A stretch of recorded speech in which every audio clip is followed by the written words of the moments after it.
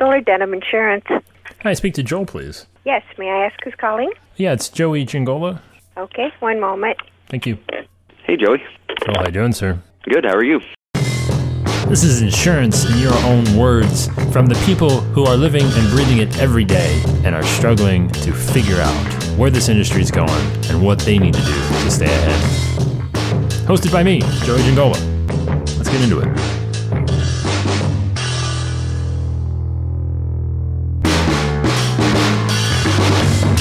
Well, I got a mic, and I'm looking at I was actually going to ask you about some of this stuff, what's the best system to use for that, and edit it and put it together. How about that, Joel? Today, I guess it's your lucky day, because, you can ask me. I mean, are you asking me? I'm assuming you're asking me. That was Joel Dunham over at Stoller Dunham Insurance in Fort Wayne, Indiana, and we were talking about putting together some videos. And he wanted to ask me my opinion on, exactly the ins and outs, the hows and whys of all of that good stuff. And it's obviously a question I get asked quite frequently. And there's varying degrees of answers that I can give here. Joel says he has a microphone and, all that stuff, and he kind of wants to know how to put it all together. And I would say what you heard Joel say there is, the microphone is probably one of the first things that you're going to want to improve, no matter what camera you're using, whether that's your cell phone, smartphone, iPhone, Android, whatever. Buy a microphone for that thing. First thing you'd want to buy if you're using, a webcam, which I still use a webcam to this day, buy a microphone for that thing. The microphone you're listening to me record this podcast with, and the microphone that I use to record all of my videos with, so it obviously serves a dual purpose. The microphone is very important, right? Good audio is, in a lot of cases, better than good video. Now, obviously with Facebook Live and all of that stuff, phones have gotten to a point where they have passable audio. It just depends on the vehicle, right? If you're doing a Facebook Live, it's people are used to, somebody talking on their phone and using the microphone there. If you're looking for something a little more produced, something like you would find on YouTube, then you're definitely going to want to have a microphone. So the medium and the method and the delivery are also going to be taken into consideration. What's, again, acceptable is a strong word, but what kind of gear you should have. And you can go nuts, and I can go on forever talking about video gear. And, the first thing, I guess, and this is where it all starts. We talked about the importance of the microphone, but, if you have, again, most cameras that are available today can produce a pretty solid image, again, HD quality image, which, again, is about as good as anybody's going to be able to notice at this stage in the game, just as long as you light it properly. You could have a $2,000 camera, and if you don't light it properly, it's going to look like garbage. And it's a waste, right? So really quickly on the hardware, end of it, we've done, a few video episodes on this podcast before. I like to talk about it. I'm going to keep talking about it every time it comes up with agents, because it just kind of shows you what's on their mind and the frequency of, kind of conversations that I have with agents on these topics. But Joel asked an even more, I don't know if it was more important, but a more specific question as it relates to getting started with video. So what about editing equipment or programs or... Yes. The next question in line after what video gear, mics, camera, lights, etc. It's what, software do you use to actually make the videos? And it's a tough question to, kind of answer, because, you can go with something as basic as, iMovie on your iPhone, if that's what you've got, or, whatever basic video editing, program is available to you for free. I mean, if you're doing something very simple that just requires a fancy word jump cut, meaning you cut where you screwed up and then you cut where you started not screwing up, and then you mash those two together to erase the screw up, that's pretty simple to do, and almost any, video editor can do that. There's ease of use, there's, functionality, integrations, all that stuff that goes into, kind of considering what you might want to use. Personally, I've used, for the bulk of my video editing career, I've used Adobe Premiere Elements, which is the light version of Adobe Premiere Pro. Only over the last 2 years, year and a half, 2 years, did I upgrade to the full Adobe Creative Suite. And it's a decision that I have enjoyed, having access to all of the Adobe products. Right now I'm recording this podcast with Adobe Audition. And so it comes with perks, right? Just not getting the Premiere Pro software, you get everything, Photoshop, Audition. But the Elements version, you can get it for like $100 on Amazon, I think, for Premiere Pro and Photoshop. Let me try that again. For Premiere Elements and Photoshop Elements, that's the light versions of those, full products. You can get those together bundled for like $100, $150. Pretty affordable, in my opinion. The biggest downside to recommending Adobe stuff is that it does require a lot out of your computer. It is very daunting. It's a bit of a resource hog and sucks the life out of your computer. So you might find yourself creating a PC, as you just asked Josh Lipstone about it. He built himself a nice fancy video editing rig, which I'm jealous of. He upped me on the specs of my PC, which I built about a year and a half ago. It's nice to have a fully dedicated video editing computer, but make sure that you know what you're getting into, I guess, is the thing. Because Joel, he's already kind of got something in mind that might actually work for him. A little. I've got a program called Serif. The program's probably 3 to 4 years old, but it's workable. It's something that I know enough to be dangerous, but I'm not an expert at it. But I could put something together with that. Joel, to be honest, I've never heard of that program, but that doesn't mean anything because I've really only used 1 or 2 editing programs my entire life. So don't take that to mean anything. Here's the thing, and this is the thing that I would tell Joel and I would tell any of you. If, again, we had talked in the previous clip, if you've got something that's available to you, it's free, you don't want to spend any money on an editing program. Joel said it's 3 to 4 years old. The thing is it going to just keep up with your needs as you evolve as a video creator for your agency, a video marketer, if you will? Because the worst thing that you could do is spend a lot of time learning a program that will render itself obsolete, or that you're not going to upgrade with or grow with and have to relearn something else. Now, again, mind you, video editing is video editing for the most part, but again, you will, create speed bumps moving back and forth between, programs and things like that. Even just going from Premiere Elements to Premiere Pro, I found, there's a little bit of a couple weeks where I was like, man, this kind of sucks. This is uncomfortable. Not liking how this feels. So you want to make sure that, you get something that you can grow with, and that you're not going to waste a lot of time, learning something that, you're ultimately going to need to replace. And that's the thing with video across the board. And I think that's the big decision you have to make before you even get started is what are you going to learn? What part of the process are you going to be involved with? And does it make sense to maybe bring somebody else into the mix? I'd thought about that. I mean, within the agency, that's not something we're ready for, but there is a guy that I've had work on some other projects for me, and, I think he might be a good person to have look into that. I have thought actually about having him taking a look and just seeing what he could do, how much time he has, and how much he could help me with that. All right, so pay attention to something here. It's very interesting. It's just kind of gives you a little peek into the mindset of, I'm assuming, Joel's point of view, and I'm going to guess a majority of agents' point of view. And I can't remember exactly how I asked the question to Joel, but basically surrounding of, have you thought about bringing somebody on?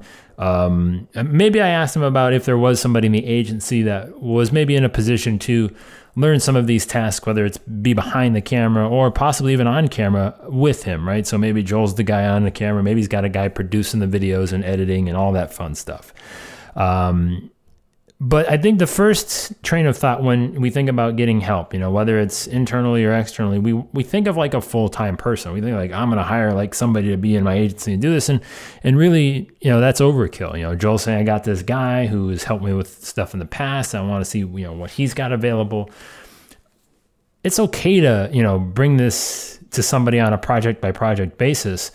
The only problem is that what you have to be careful of is destroying your workflow, right? You don't want to just deteriorate it, to where you're giving yourself built-in excuses to not get something done because the guy that you've got set up is flaking on you and he's not getting back to you. It's not getting done fast enough, as fast as it needs to.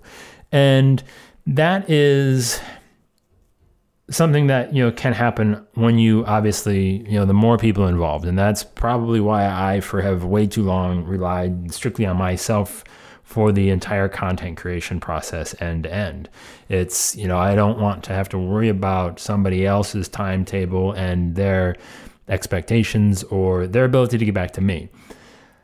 However, I do think if you're just starting from scratch today and whether you have an interest or not, I think if you could find a way to build that in to the initial process, I think that's only going to help you scale it even faster. The biggest thing that you have to be careful of is, again, finding somebody that is reliable enough, or if they are not reliable enough, having a way to consistently replace the people that are falling off. Now, whether that's using, I don't know that Fiverr's a great example, Elance or Upwork or any of those sites. I've had a pretty good experience with Upwork. But as long as you've got a way to solidly replace that person, that's what you're really after. It's not so much, this guy, he's been doing me favors and it's fun once in a while, every blue moon sort of thing. But once you kind of come and lean on them regularly, then it's something you got to be careful of. They might turn out to be very interested and there might be a great relationship there. But again, when you are allowing yourself to have excuses fall on somebody else other than yourself, that's when the stuff doesn't get done. That's when the habit isn't successfully built. If you remember back to the previous episode, I think we did with Joel, talking about overloading unstable habits leads to failure. Same thing, right? So if you're trying to ramp up on this video production and you're bringing in unreliable people into the mix, then it's just going to cripple you and it's going to deflate you and it's going to make it feel like it's a whole lot harder than it actually is. Yeah, I mean, maybe we're trying to do too much at one time, but so far it seems like it's going to be manageable. And I just feel like, since we started looking into this sort of thing and since I joined Grow and all that kind of stuff, it just seems like there's 3 years of stuff that I'm trying to get in a short amount of time, but it's all necessary. It all needs to be done. And I'm trying to keep to a good schedule to do that, and it seems like it will. It's just, it's a lot. So now if you remember back, I think this is the third episode Joel has been a part of. If you remember back, Joel is the guy who changed his management system and redid his website at the same time. He's also the same guy who's trying to blog and do videos on top of all that within a very short time span here. And yes, you heard him say, right, he is a member of Grow and part of our mastermind. So that's the kind of agent that, we're in the mix with in the mastermind. If you've been on the fence about jumping into the mastermind and you're not sure of the type of people that are in there, Joel's one of those guys. And again, he's doing 5 things at once and he's making, rapid change in his agency. These are the guys that you're going to try and keep pace with. And again, too, maybe he's doing too much, maybe not. But even if he's successful 3 out of the 4 times, that's a pretty good average. And that's more than potentially the guy or maybe even what you're doing. Joel's doing 3 things, failed at 4, he's trying to do 4 things, failed at 1, got 3, maybe you're only trying to do 1 and maybe you're mediocre at it, right? So that's the point. Like, video is challenging and Joel's saying it's feeling like a lot, and it is, and figuring out the different pieces and stuff, but don't let it overwhelm you, right? That's the thing. It's okay. I tell you not to overload yourself. The whole episode of we did with Joel last time was not overloading the habits to create failure. But the worst, so let's put it this way. I'm okay with you failing if you've told yourself that it's okay to fail. if you haven't told yourself that, then I don't want you to fail, because then you're going to be crippled by the failure and you're just never going to come back to it. So I do maybe maybe nurse the failure a little bit on our behalf here of, maybe I'm just hedging as far as how you're going to react to if you're not successful, just because I know I've seen agents start and stop, or just never really start at all on any of this stuff. And that's depressing, and it breaks my heart, and I cry a tear inside every time that I see a blog that hasn't been updated in 6 months. And that's where you just need to know how much bandwidth you have and what you're capable of. Joel's seems like he's pretty self-aware as far as what he's got going on, and he seems like he would probably know when to pump the brakes if he felt like he was, barreling down a hill about, to meet certain death.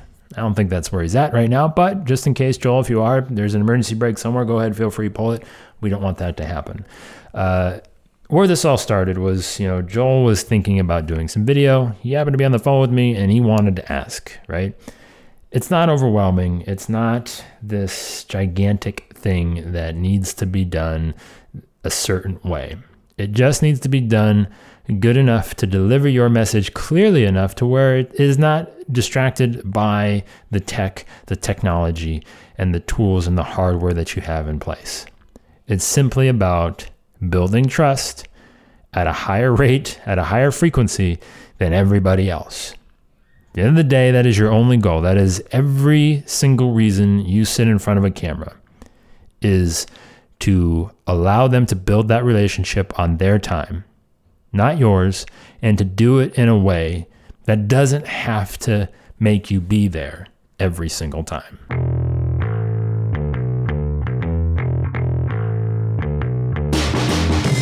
All right, we're going serious, not serious question here of the week, or that's not even the week, of the day. Sure, whatever. All right, so favorite TV show you're ashamed to admit that you like.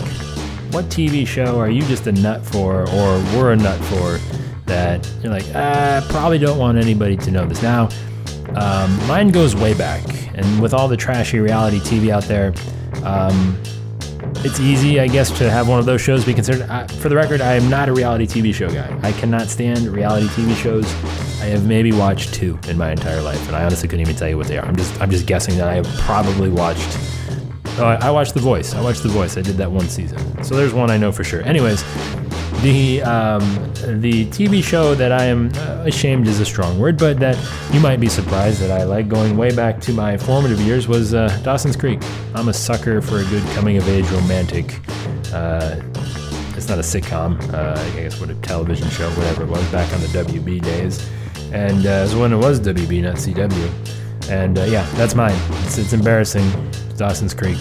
And surprisingly, the most successful cast member to come out of there was, no, it wasn't Katie Holmes. It was actually Michelle Williams. Who saw that coming? I don't know. James Van Der Beek, he was kind of a thing for like a year or two, and I don't know if he's acted since. Anyways, what's yours? I'd like to know, because it can't be worse than, maybe it's worse than that, but it can't be worse than that, I don't think. Joey@growprogram.com. Let me know what your slightly shameful TV tastes are. And, of course, if you have any questions on video, making videos, we can do that too. Sure. Equipment, editing software, joey@growprogram.com. Or if you want to jump in to the mastermind with Joel, you know where to do that, growprogram.com/mastermind. Take it easy.